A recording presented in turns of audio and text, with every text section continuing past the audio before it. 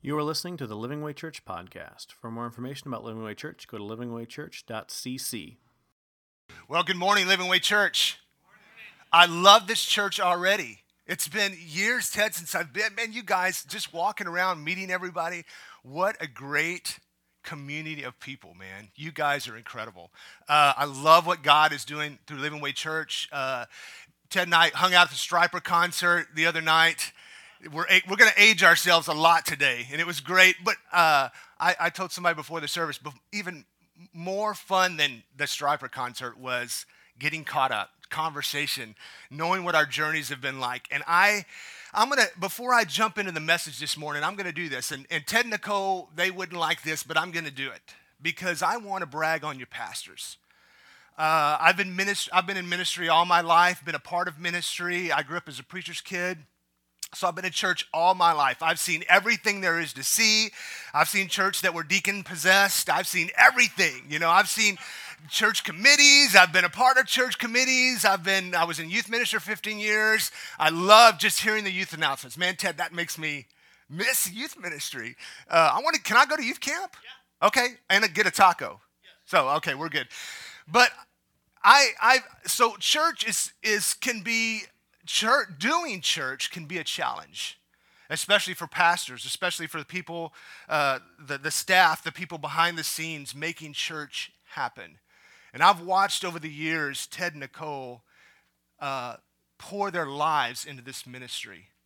And I just want to say that you've got an incredible leader who loves Jesus with all his heart, who is committed to Living Way Church, but more than any of that, he's committed, him and Nicole are committed to the kingdom of God. And that is what makes the difference. Because I guarantee you, if we got Ted and Nicole back up here and we did a little improv interview, there would have been more days than not that they wanted to quit, that they wanted to give up. I've done church planning. Church planning, you wear about 9,000 hats and you don't like any of them, but you've got to do it because you've got to. And look, Living Way Church, here you are, these years later, still worshiping God, still going, still reaching the community. We're hearing announcements about exciting things to come. That's awesome. Amen? Amen. So, Ted and Nicole, thanks for being an example. Thanks for doing what you do. It's been a blessing. Now, I'm going to get a little more personal than that. Ted mentioned how we go back a long ways. I told you we're going to age ourselves about 100 times today. So I love Ted and Nicole. I love their spirits. I love just being around the guy. The guy's contagious. Nicole, she's just that smile. It just gets you, man, no matter where you're at. You just feel great being around them. And I love that about them. I was excited, again, to come here and just to be around them. And I was more excited to get here this morning. And as cool as Ted is and hip, just to see that he wasn't wearing skinny jeans, I mean, just completely, we're on the right track this morning because that could have really changed the course of things. But on a personal note, the days that I, in my own spiritual journey, and this is true, this is from the heart this morning, the days that I have griped and complained, and we're going to talk about that this morning. We're going to talk about story. The times when I've complained about certain things in my walk or how certain things happen, I've watched this couple navigate life, and the journey that Ted went through health-wise a few years ago was just, I can't describe in words how inspiring that journey was. The videos, his daily approach to life, the way Nicole and the girls rallied around him, the way their families rallied around him, and today is a miracle over here, and a testimony of God's goodness and greatness. Amen? So I'll just sum that up to say, you're in the right hands. You're at the right place. I look forward. We over conversation, I think we literally had to stop talking and get to the show, but I had so much fun hearing what Ted's vision for the church, your future, what's coming down the road, and I look forward to watching on social media and seeing the groundbreakings and new things happening and the community reaching just a greater amount of people. And I'm excited about that. You be excited because it's going to take you. We're going to talk about it's going to take your efforts. It's going to take everything you've got. And, that means a lot of things. That means finances. That means time. That means volunteering. That means service. That means sacrifice. But it's going to take your prayer. It's going to take 100% of your heart. And you're going to see mighty things happen. I'm believing that. At the end of the day, whether it's a concert at Living Way Church, whether it's Sunday morning church services, whether it's conversation over coffee, lives are going to be impacted for the kingdom of God. And that's exciting to me. Amen? We're going to talk about story this morning, and you're going to see this title on the screen, Born to Rerun. Now, it's kind of an ode to my childhood and my love for rerun television. I told you we're going to age ourselves. Shows like Good Times, Welcome Back, Kotter. It's also a representation of the last chapter of this book where I talk about something that happened in my life that made a significant impact. We'll get to that in a minute, but I want to read you the scripture that's going to be kind of the foundation of what we're going to talk about this morning. You guys ready to go? Let me tell you a little about me. We're going to have just a conversation this morning. Let's just pretend we're in our man cave, and I'm an influencer and a motivator by nature. That's my giftings, and so I take this place with humility. And I am just doing life with you. I'm nobody special. I'm pretty handsome, but other than that, I'm nobody special. We're together. We are navigating life, okay? So can we do this?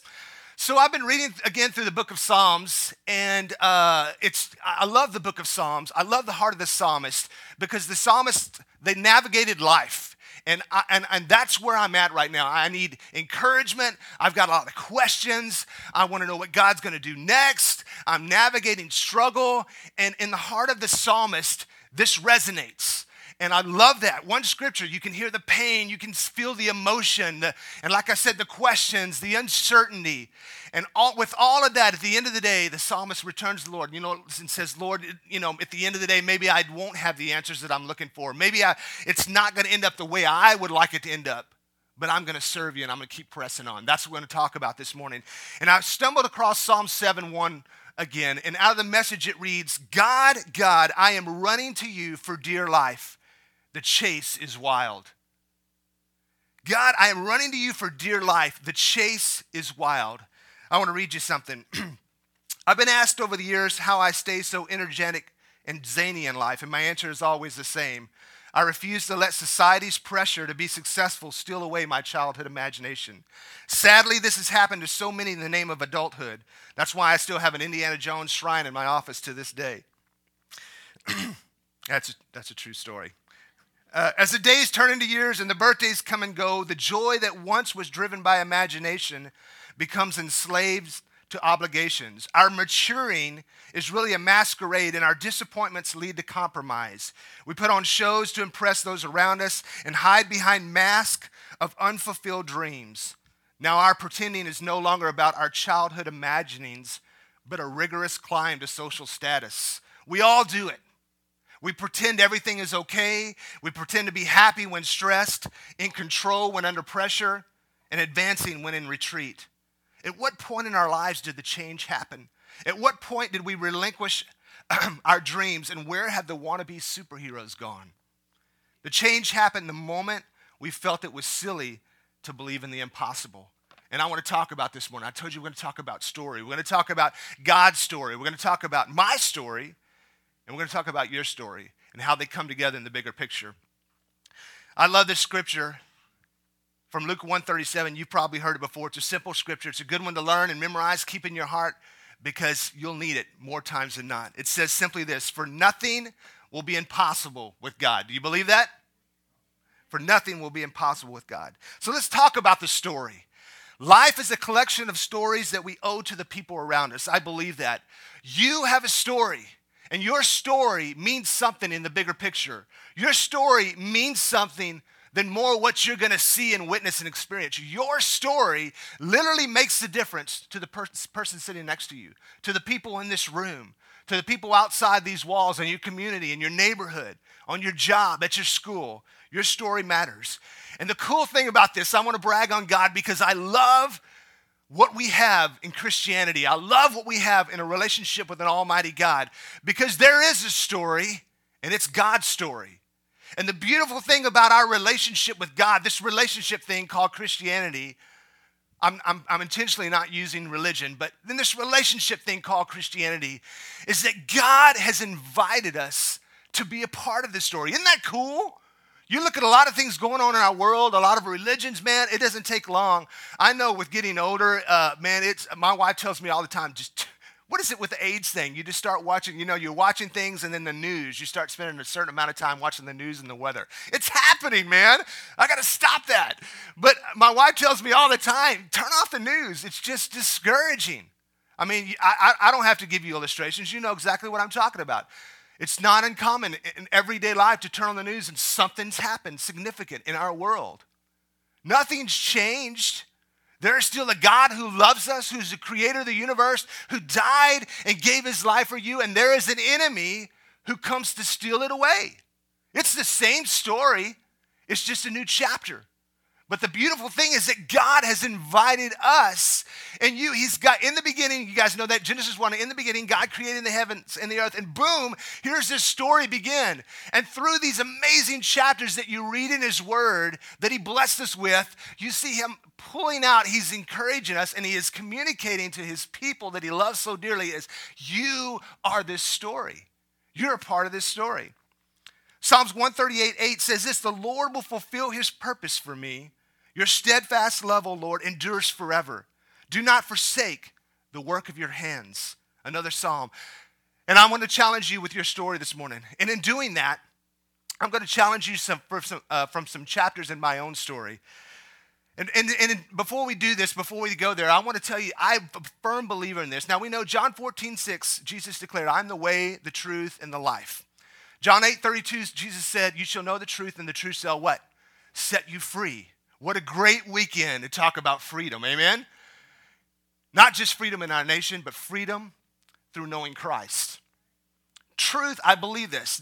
This will resonate with your heart. Truth is not complex.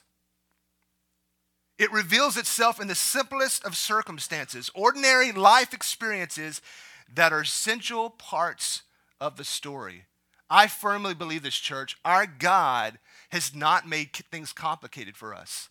I believe God, with intentionality in starting this story, his heart was not to say, okay, let me throw all these obstacles in people's way. Let me trick things up. Let me make it challenging for people to love me. God is love. He loves us, and he has made it. Truth is not complex. We know the truth personified through Jesus Christ, and it sets us free. That's it. You know what makes things complicated? You do. I do. People, human beings, we complicate things. But truth is not complex, and I believe God has made the story where we can easily be a part of it. And our stories, and the person's story sitting next to you, becomes a significant part of tomorrow and what God is going to do, all right? So I want to challenge you from a few things from my own personal story. Let's rewind for a little bit to 2011.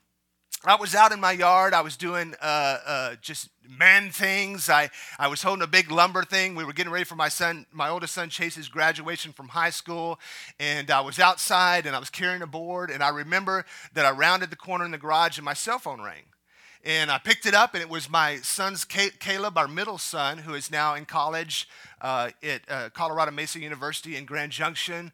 And his face was on the phone, so Caleb was calling me. He had called me about an hour earlier and said if he could ask if he could go straight from school over to a friend's house to play. So I grabbed the phone and I picked it up, fully expecting for my son's voice to be on there. I'm holding a board, a huge board, and I answered the phone, and on the other end was this frantic girl's voice. She could barely talk. She was sobbing and crying, and all she said was, Mr. Hardaway, Caleb went under a car. And as you can imagine, there was pause, and I said, what? I could barely understand her because she was just ecstatic, and it was just chaos. And she said, Mr. Hardaway, Caleb went under a car. Long story short, my son had gotten run over by a Nissan Pathfinder. He was hanging on, being a typical teenage boy. The window was rolled down the passenger side. He had his arm hanging over the window, and they were driving through a park, and he was skating and fooling around on the outside. as you can imagine, his girlfriend was sitting in the passenger seat. So he was just being a teenage boy. His feet caught the ground. It threw him under the car, and the rear wheel went across his stomach. When we got to the hospital, it was like CSI. You could literally, there was like a Michelin tire print across his stomach. So the emotions, of course, my wife Tanya was frantic. We were all I wanted to do in that moment. Nothing mattered. The garage door being open, the security of the home, nothing mattered. I wasn't thinking about tomorrow. I wasn't thinking about finishing the deck. I want my son right now. I need to be with my son. So I opened the door and yelled out to my wife, and we frantically got in the car, got to the hospital, checked on Caleb. The weight of the car had pushed on his stomach and blew 2 pinholes through the top of his lungs. And so all the reports, we're gathering things. The doctors are giving us reports. As you can imagine, the emotion. I'm not going to go into all the details, but we navigated that, and it was trying. That part of the story was a challenge. You ever been there? You ever had one of those days? I remember going the day after it happened, I had to run to the house and get some things, and we're going back up to the hospital. I remember driving through this drive-through window at Starbucks and getting a coffee for my wife and I. And I remember the girl, and I look back on this now, and it was probably kind of mean. I wasn't trying to be mean. It was in my heart, but she said, "Hey, how's your day going?" And I don't remember my exact words, but it was basically like horrible, you know? And I just told her briefly what happened. And again, this is just a girl. She's just trying to give me my coffee, you know? And I just, in a glimpse of the moment, told her what happened. And she, of course, her countenance sunk. But it was the moment. But I don't want to end with the bad note here, because the truth is, today, my son's in college. You know that? He's a walking miracle. He'll tell you that he beat up an SUV. We'll tell you that he's a miracle of God. But that part of our journey taught us so much. That was in 2011. Let's rewind a little bit more to 2004. I was in full-time ministry. Ted and I had a lot in common in what we had done in ministry, with a lot of our creative stuff and music, and had done youth stuff together in the past, and shared ideas, watched each other, what we were doing. And I was at my office one day just doing youth pastor things. I'm working on a Wednesday night service. And I remember sitting there, and the Holy Spirit just arrested me. And I realized that I was working to be satisfied. It was a conviction. And I looked at my life, and the Lord just spoke to me. You're not doing there's no room in your life for adventure. You're not taking any risk. I was working to be satisfied, just to have a good ministry, the wife, the house, the car, the kids. That was it. And man, that moment was very unpleasant for me, because I've always been an adventurer at heart. And when I realized the magnitude of that moment, when I was doing nothing in my life that could put me on the edge, where God could do something incredible in my story, there was an emptiness. Long story short, we moved to Colorado. We had some friends there doing a church plant. That's where my church plant experience came from. Some friends we had met in Bible college. We hadn't talked to them in years, and they said, "Hey, we want you to come up to Colorado. Would you consider coming up and being a part of our team to help with this church plant?" Had no idea. Born in Texas, the great country, never imagined that I would leave, didn't want to leave. I love Texas, but I've always loved Colorado, and we kept putting it off. Tanya said one day, we got to give them an answer. So we took the kids up on vacation, spring break 2004, fell in love with the city, and knew in our heart that God wanted us to go to Colorado Springs. Sold the house, sold the car, moved there without jobs. I look back at it now, I was stupid. What was I thinking? But we went in obedience. We went because God said go. So we went, and we had a little bit of money from the sale of our house to live on for a few months. The money began to run out, and I paid off all our debt. We'd always wanted to be debt-free. We moved to Colorado, fresh start, here we go. Didn't take long to realize that God sent me to Colorado. There were things that my family learned in the journey too that was for them and is still for them. But God basically took Jim Ed to Colorado to say, you've preached it for all these years. Now we're going to see if you can live it. So I was in ministry life. You know, ministry life has a lot of flexibility. Your wife, your kids, you need to step away. You need to go do this. You need to do this. I'm not going to go to all the details. We could talk all day. But I couldn't get a job. 2 months went by. I applied at all these places. The money was running out. How many know your kids want to eat? You know? And I started getting really scared. I applied for these places for a job that I felt I was more than qualified for, and it could never happen. I started getting really scared. Then I started getting mad at God, saying, God, look, obedience, we gave up everything, and here we are. No, when's it going to happen? And it wasn't happening. And then I started feeling like, man, I need to go back to Texas. Not that that's not a bad thought. I think that most every day. But this fear started taking over, and it started damaging that obedience. The whole reason I had made sacrifice and we had stepped out in faith, this fear began to become a sin because I began to get mad at God and distance myself. Long story short, I finally, out of desperation, I was driving to a job one interview, and it was at Compassion International. And I had filled out some applications, had some interviews, some things that didn't work out. And you know the typical drill, hey, yeah, we'll call you and let you know. I'm driving to Compassion, and I'm literally pouring out to God. I'm like, I need a job today. And not tomorrow. I need to, please, the Lord, let this happen. I'm in an interview. Everything went good. The lady with the HR person stepped out, and they came back in the room. And they said, we normally don't do this, but would you like to have this job? And I stayed real calm, as you can imagine. Why? Let me pray about it.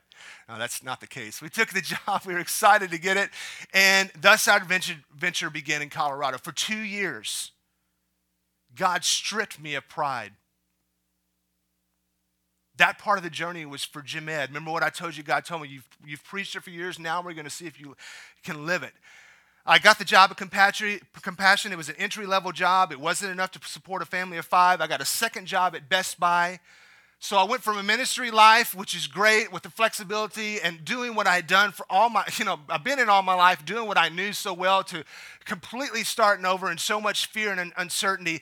And I went from working, I found favor with my boss at Compassion. I was working 50 hours. We were at a growing spurt at Compassion. I was working 50 hours a week at Compassion and 30 hours a week at Best Buy. I was working 80 hours a week at 2 jobs. I did that for 2 years.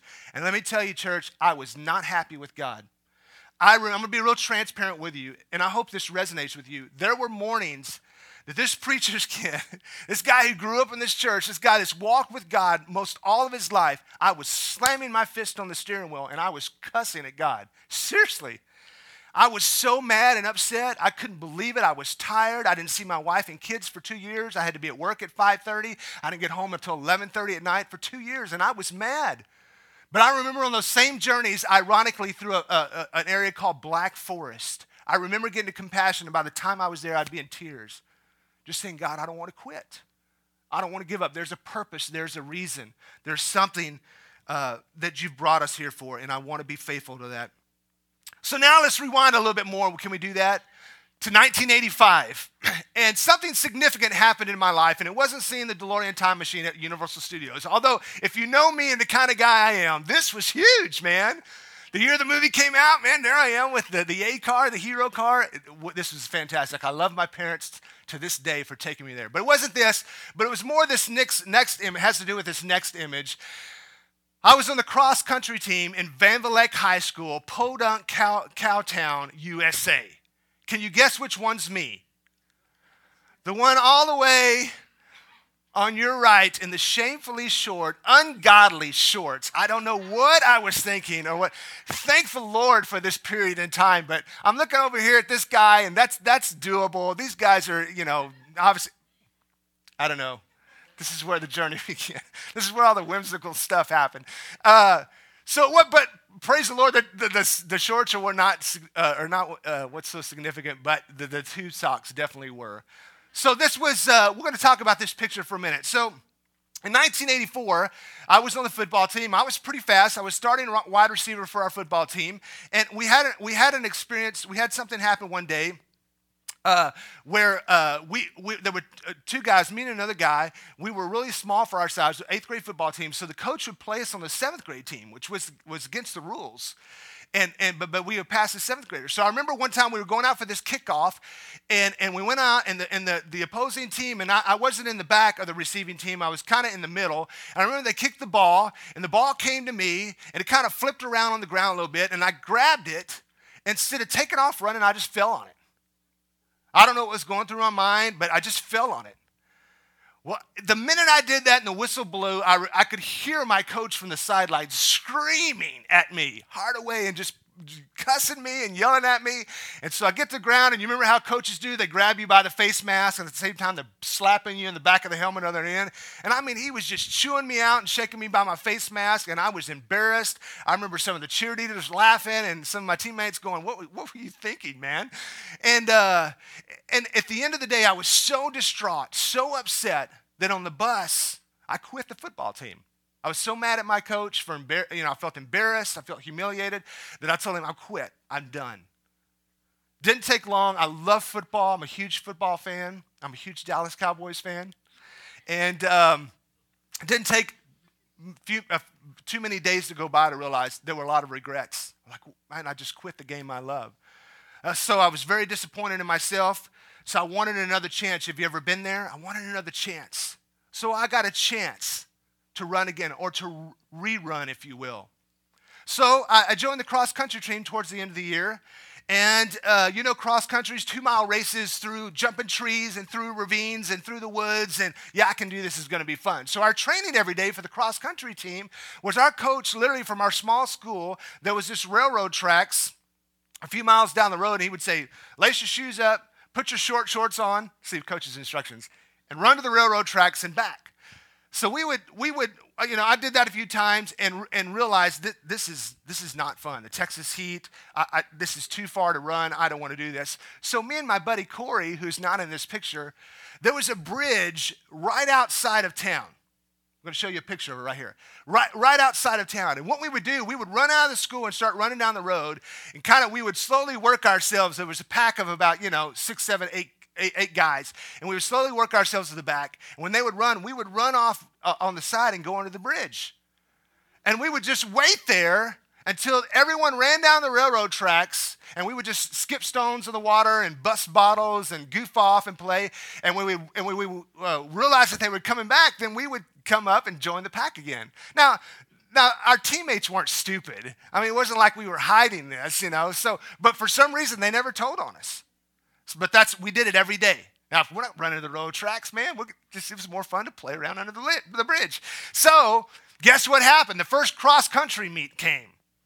I'm nervous, man. We get up there, it's packed. This is a new thing for our school. There are a lot of competing schools there. I remember driving down this country road and barbed wire fences on either side. We're going out in the woods, and we pull up into this open area and park with the cars. Our coach goes to register us and check us in. And when we move up to the starting line, and there's about 30 guys or so, it seems like, in our pack. And we take off, the gun sounds, and what did I do? Boom! That's a 2-mile race. I took off running as fast as I could. And I'm running, man. My short shorts are blowing in the wind. We don't talk about that. Sweatbands are flying. I'm running. I'm jumping logs, running through ravines, dodging trees. I'm in the first few people. I'm in the front of the pack. I'm looking back. Everybody's got distance. That lasted for about a quarter of a mile. Then the burns set in. My legs are screaming. I've run too fast. I've done everything that you're not supposed to do in pacing yourself in a moderate pace for cross country. I have blown it. So the next more than mile and a half, I slowly work my way back. I am just so exhausted and tired and hurting and miserable. I end the race almost dead last. Very bad. Last few guys in the pack. Why? Because I was hiding under the bridge every day when I was supposed to be conditioning and training and preparing for the race. So after that, I had a flood of emotions, as you can imagine. I had the thoughts of quitting that begin to surface. Then something inside of me rose up, and I realized, man, I don't want to be a quitter again. And I remembered that moment with football in 1984, and I realized, man, I don't want that to happen again. So fortunately, there was enough determination in me that knew I needed to get this right, that I needed to finish this, I needed to do it well. So there was a guy on the team. he was in the picture. His name was Danny, and he was very good at cross country. He won races, and so he did the railroad tracks every day. So one day, as we were running out, I ran up alongside of him, and he told me something that would stick to me to this day. Something that I would use in 2011 when my son got run over by a car. Something that I would use in 2004 when we moved to Colorado. I went through that 2 years of tough times. Something I would use in more moments of my life than some of the stuff that I heard my dad preach. And my dad's my hero. He's awesome growing up. But this is nothing revolutionary. It was so simple. But I said, Danny, how do you get to the railroad tracks? How do you do it? What do you do to stay disciplined? And I mean, he's still running. We're talking. He's going. He's already accomplished. He said, you know what I do? I get out on the road, and he said, I don't think about running to the railroad tracks. He said, I think about running to the bridge. Yeah, the same bridge that I would detour down with my friend and bust bottles under. He said, then when I get to the bridge, he said, then I think about running to the city limit sign. Then when I get to the city limit sign, I think about running to that dead armadillo in the road, 20 yards down. And then before I know it, I'm at the railroad tracks, and I'm touching the tracks, and I'm turning around, I'm going back. And, it's kind of like a Forrest Gump moment, I'm smiling, and I slowly slow down, and I'm thinking about it, and he pulls away. I told you it's not revolutionary, but I began to apply it, and it worked. I began to just set small goals, and in setting small goals and accomplishing those, I found myself accomplishing the bigger one. So the bridge, and let's talk about that bridge for a minute. Sometimes our inaction can impact the lives of others more than our action. Just because nobody ever sees it doesn't mean it's invisible to God. What action can you take to change this? What's your bridge moment? Maybe you're there today. Ask yourself that question. It may be the one thing somebody's been counting on. Remember, I told you, we're not just talking about my story, your story. Your story matters to somebody else. And maybe your inaction is affecting others more than your action. It may be the one thing somebody's been counting on. It may also be that one act of disobedience that's been holding you back. Hebrews 12:1 says, therefore, since we have so great a cloud of witnesses surrounding us, let us lay aside every encumbrance and the sin which so easily entangles us, and let us run with endurance the race that is set before us. How many times do we find ourselves living in the past? We are held captive by if only I had. We wallow in our failures, or we are mesmerized by memories. Our today is paying the price of our yesterday, when all along it was created to build our tomorrows. Your story matters today. What's your bridge moment? Are you ready to come out from underneath that bridge and run for the prize? Let's talk about the prize. I wrote this in my journal. I've had some recent challenges, and I wrote this in my journal not too long ago. As I was walking through something, as God was challenging me on something, and I wrote this down, and thinking about these moments in my life and my stories and the chapters, I wrote this: I refuse to give up, to relinquish my dreams because things aren't working out the way I would have chosen. It's not about how I think the story should be played out. It's about how the most prolific author of all time has penned the ideal adventure for me. A journey so breathtaking it forges a crescendo of unforgettable memories that will forever be emblazoned on my heart. Now that sounds flowery and big, but you know what? As I was writing it down, it was me saying, I'm about to go under the bridge again. And I know God's got something bigger. I know He's got something better. I know my story is for a reason. And that's when God began to show me I was becoming prideful again. I was becoming selfish. Philippians 2:3, do nothing from selfishness or empty conceit, but with humility of mind, let each of you regard one another as more important than yourself. That's when I began to realize it's not just about my story. Remember, it's about God's story. I'm just a part of it. And it's not just about my story. It's about the stories of those who are around me, the people around me. And when I begin to see life like that, then that selfishness begins to fade. When I realize the story is just as important to the people around me than my own story is to me, that's when significance happens. That's when we are motivated for change and we want to do something. 1 Corinthians 9:24, you guys have heard this, another running scripture. Do you know that those who run in a race all run, but only one receives the prize? Run in such a way that you win. So that takes being determined. Have a determination. I'm not going to be a quitter. I'm not going to hide under the bridge. I'm going to keep going. I'm not going to wait. Have you ever heard anybody say, they're just kind of being, maybe procrastinating? I've been guilty of this. You've been guilty of this. And these words have come out of their mouth. I'm just waiting on the will of God. No, you are the will of God. You're not waiting on the will of God. You are his will. It's in doing something that you find the something you ought to be doing. Your story it's going to pause. It's not going to come alive until you're just doing, you're serving, you're investing in Living Way Church. You're pouring out, you're doing what you can do. And in that, God can speak and that story is going to come alive. I'm going to show you this video. It's a few minutes long, but I want you to be, and some of you guys may have seen the story of Caleb Montgomery. I was walking through my living room, this is not even 4 weeks ago, and ESPN was on, and I walked by the TV set, and you know how sometimes there's documentaries, I love documentaries. The way they're staged, the way they're set up, it just caught my attention. And I stood there in my living room. I'd never even made it to the chair. I just stood there and watched this and cried the entire time. And this illustrates so much what we're talking about this morning in the race we're running, in the obstacles we face, and in the coach we have in Jesus that cheers us on along the way. Watch this. Kayla Montgomery, there in gold, is running the girls' 5,000 meters with her coach Patrick Cromwell looking on. Kayla, go around! Sub 17! You can do it, girl! Kayla is one of the best young distance runners in the country, but that's not why we're telling her story. For that, you need to begin where the race ends. I got you.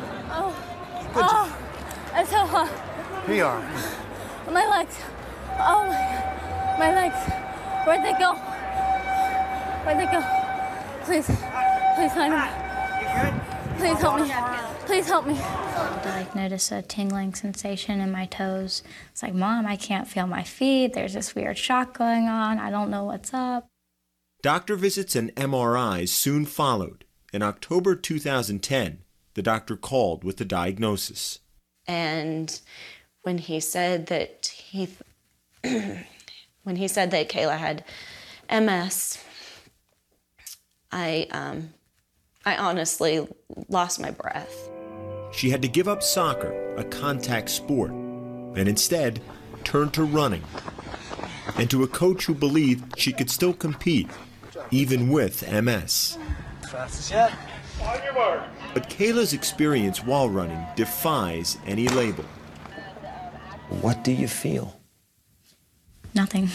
It usually starts like in my toes and works its way up to my waist. It just stays like that throughout the rest of the run or race. With time, Kayla learned to pace herself. And gradually, that slow runner grew faster. First, making varsity. Then, becoming its fastest member. Then, training full-time with the boys' team. Then, becoming one of the fastest girls in all of North Carolina. The whole time, she had one voice pushing her. You gotta get on the train! Go to the arms, Kayla! Go to the arms! Good job, kiddo. Photobomb. And he pushes me, and I trust him with my life. And nowhere is that trust more evident than when Kayla crosses the finish line. Because she has lost the sensation in her legs, she's unable to come to a coordinated stop. Help me. I got you. Oh my gosh. Please. I got you. I got you. Help me. I got you. Help me. I got you. Oh my gosh. I got you. Please. I need. It's okay. I got it. I need water so badly. It was also a little hard. You don't expect it, and then you're on the ground. You have to get back up, but everybody else is farther ahead. It's hard. So, hey, you gotta get up. Hold her off. I knew she was gonna catch me if I didn't go then, so I gave it my all, and I sprinted fast as I've ever sprinted in my whole life. Come on! Come on! That is Kayla Montgomery of Mount Tabor. She will be your girls' 3,200 meter run champion. Yeah! We'll take it. Yeah! I got you. Help! You did. Help me. Way to fall! I crossed that line and I was so happy. Help me! Help me! Please, please, help me! I couldn't have asked for a better finish or a better end of my senior year. In the final race of her high school career, Kayla Montgomery finished the way she had so many times before, into her coach's arms, and in first place. From Mount Tabor, Kayla Montgomery. To beat it, to outrun it, to know you got every movement out of those legs while you still can. That's why she's running. I just hope to run as long as I can and to make the most out of it as long as I can. When or if I'm not able to run at some point down the road, then at least I can look back and know that when I could, I gave it my all. If you need a Kleenex, just grab your neighbor's shirt there and pull it over. We can pretty much stop right there. Does that beautifully illustrate our journey in life and our coach, God, picking us up and catching us? Be determined. Take uncertain risks. We're going to move faster and close up.